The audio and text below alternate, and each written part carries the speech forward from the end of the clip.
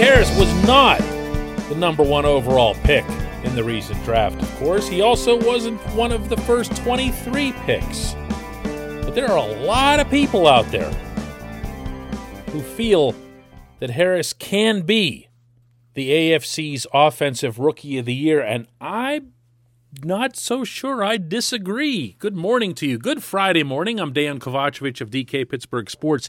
This is Daily Shot of Steelers. Comes your way bright and early every weekday if you're into hockey and or baseball. I also offer up daily shots of Penguins and Pirates right where you found this. There's a lot of things that line up in Harris's favor as it comes to a prediction like this. And of course, these types of predictions are really, really hard to do, but they're also fun. And if you can't have fun talking about football at the very beginning of July, way before anything gets even remotely serious, then when can you? Let's look at some other possible contenders in the AFC. Ja'Marr Chase is a guy I really like. Wide receiver out of LSU, picked by the Bengals, 5th overall. First receiver taken in the class, and we all know by now how deep the receiver classes have become of late. On top of that, he goes to at least an improving situation in Cincinnati. They've done a decent job, if not a complete job, of restructuring their offensive line. So maybe Joe Burrow won't go down for the year again.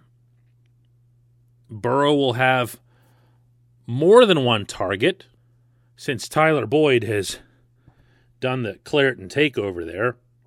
So Chase won't have to be the man, but he could still become that.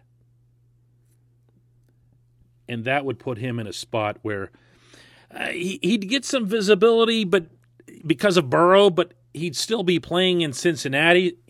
He'd still be losing a lot of games, and he's not going to get as many touches as Najee. Jalen Waddle is a wide receiver out of Alabama who went to the Dolphins, and he'll have a chance to make an immediate impact, no doubt. So maybe he's a guy, but he's also a wide receiver. You then skim through a bunch of defensive guys, then you get to a bunch of quarterbacks, and quarterbacks are funny in the first round because you take them based on potential, but you don't take them and expect them always to just jump right in and be your starting quarterback. So as I continue working my way down the first round list,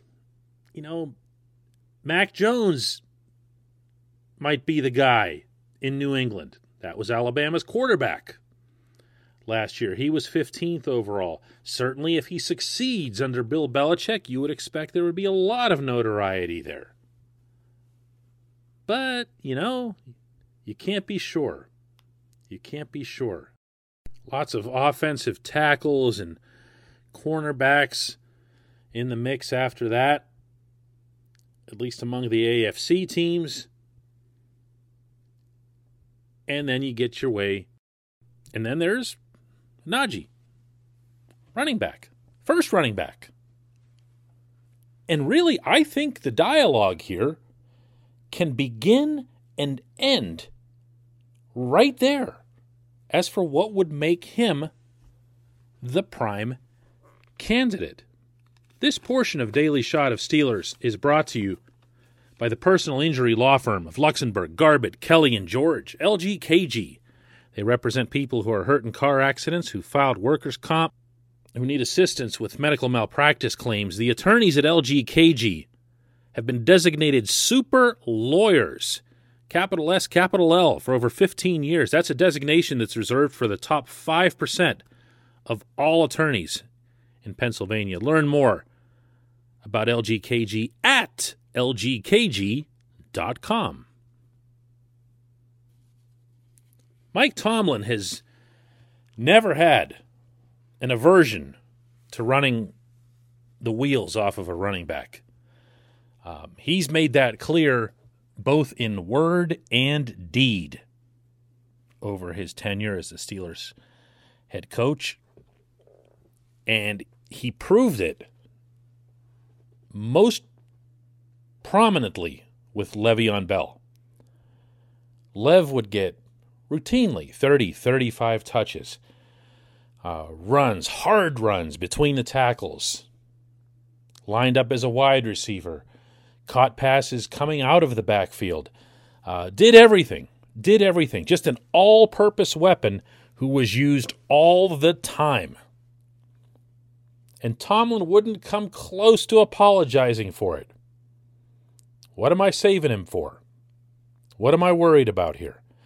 Well, sure enough, coincidence or not, every last one of Lev's best seasons in the NFL happened in Pittsburgh before he and or his agent lost his mind and basically ruined the remainder of his NFL career. But I'm just talking about performance. Lev's best years came here.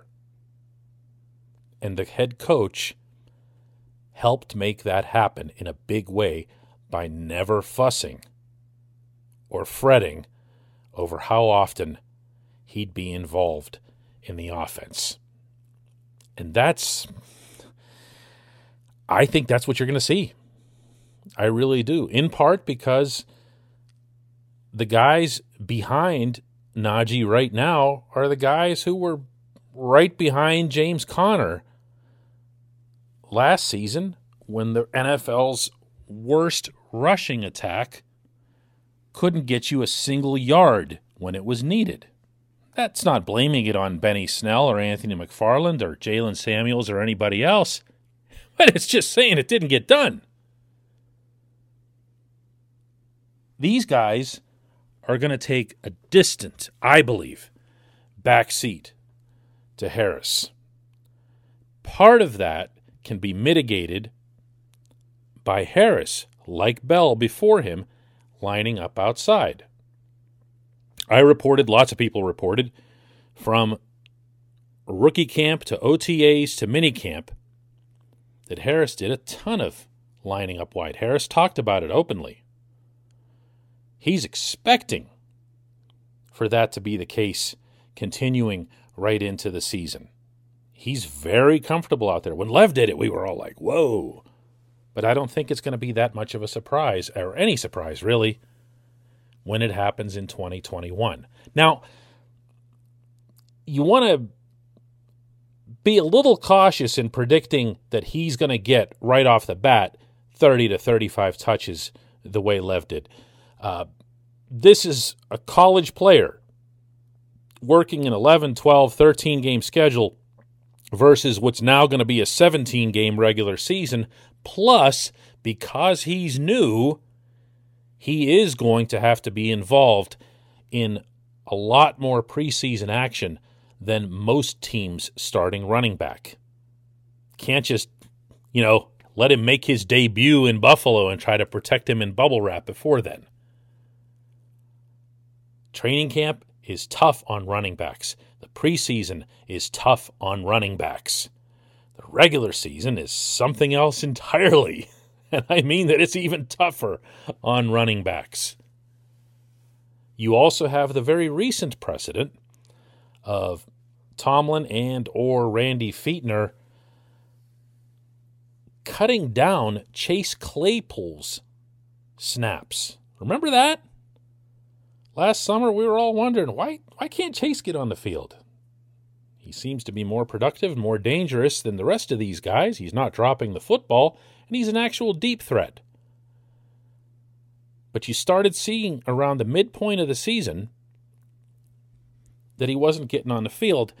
And when Tomlin was asked about that, his response, plain and simple, was, this is a young player who's never been this far. He didn't say they were babying him, but that's kind of what that is. And I'm not even saying that in some pejorative way. That's just a fact.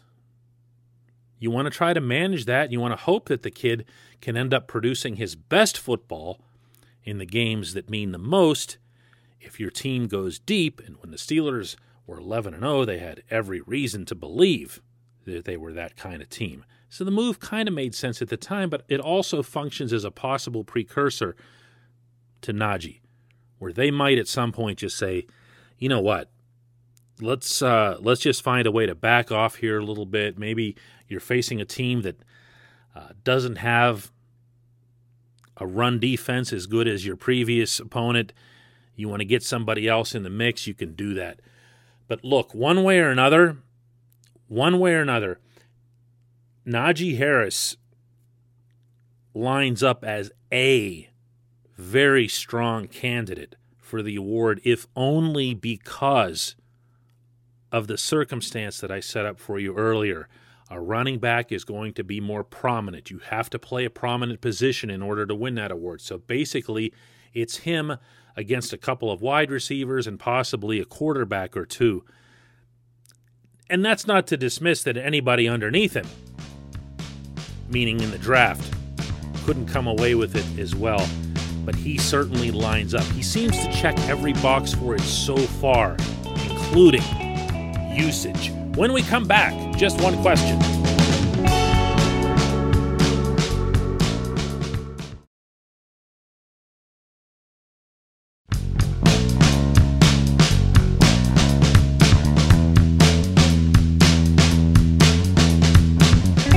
Welcome back. It's time for just one question. And today's entry comes from Debatefly, who asks, if Steven Nelson were any good, wouldn't he have been picked up by now? Does the fact that he remains unsigned validate the Steelers' decision to cut him? Would the Steelers bring him back if they could agree on a cheap price? And that's just 3 questions, my bad. All right, well, we'll let it slide this time since they were all on a very related subject. Nelson remaining a free agent means one of 2 things. One, other teams saw, as the Steelers did, that his productivity, his efficiency, dipped significantly from 2019 to 2020. It's not easy to erase a positive reputation any easier than it is to erase a negative one. Nelson really built one up, a good one, in 2019, and deservedly so. He matched Joe Hayden in island coverage. That did not happen last season. Hayden wasn't his best self either, but Nelson really fell off. And it made a difference. It made a difference. There were times when teams actively picked on him, as opposed to the previous year where they stayed away from him like crazy. The other thing it could mean, of course, is that Nelson grossly overvalues his own worth. And you know what? I'm going to lean more toward that than the first thing I mentioned. Because the way this played out, which answers one of your other questions, was not that the Steelers made a decision to cut him. The Steelers made a decision to approach Nelson and his representative to work out a pay cut or a restructure, but it was going to be based on a pay cut so that they could navigate under a really, really tough cap situation. Nelson's response to the team was that he wanted not just an extension, but also a raise. He took it personally, something that almost no NFL player does anywhere. Restructures are common all the way up to, and actually most commonly with, the biggest stars. He should have been flattered. Right? So the Steelers say, okay, dude, well, I guess if you think you're worth this much, see if you can work out a trade. That's what Kevin Colbert told Nelson's agent. A couple of days pass, nothing happens. Another day or two passes, and Nelson goes on Twitter and says that the Steelers are holding me hostage. Well, that word is a no-no with Mike Tomlin. Tomlin made that very clear with the Le'Veon Bell situation, again with the Antonio Brown situation. And when he heard the word, again, coincidence or not, Nelson was released by the Steelers within the hour. And even that time span was only because it probably took at least a few minutes to prepare the proper paperwork and make sure that it gets faxed to NFL headquarters in New York. That's how quickly he was gone. So do I think that he can come back at a cheaper rate? I would. I really would. We have seen the Steelers, we have seen Tomlin specifically welcome people back when it looked like maybe, it would have been kind of a rougher ride. Not this one. Not this one. You don't do hostage. You don't do hostage. Not with this coach. One of his pet phrases ever since the Bell thing was, we want volunteers, not hostages. He wants people who want to be in Pittsburgh, not someone who allowed his ego to get the best of him and briefly lost his mind and erroneously thought he was worth, well, everything that he isn't getting right now. I appreciate the question. I appreciate everyone listening to Daily Shot of Steelers. We will do another one tomorrow.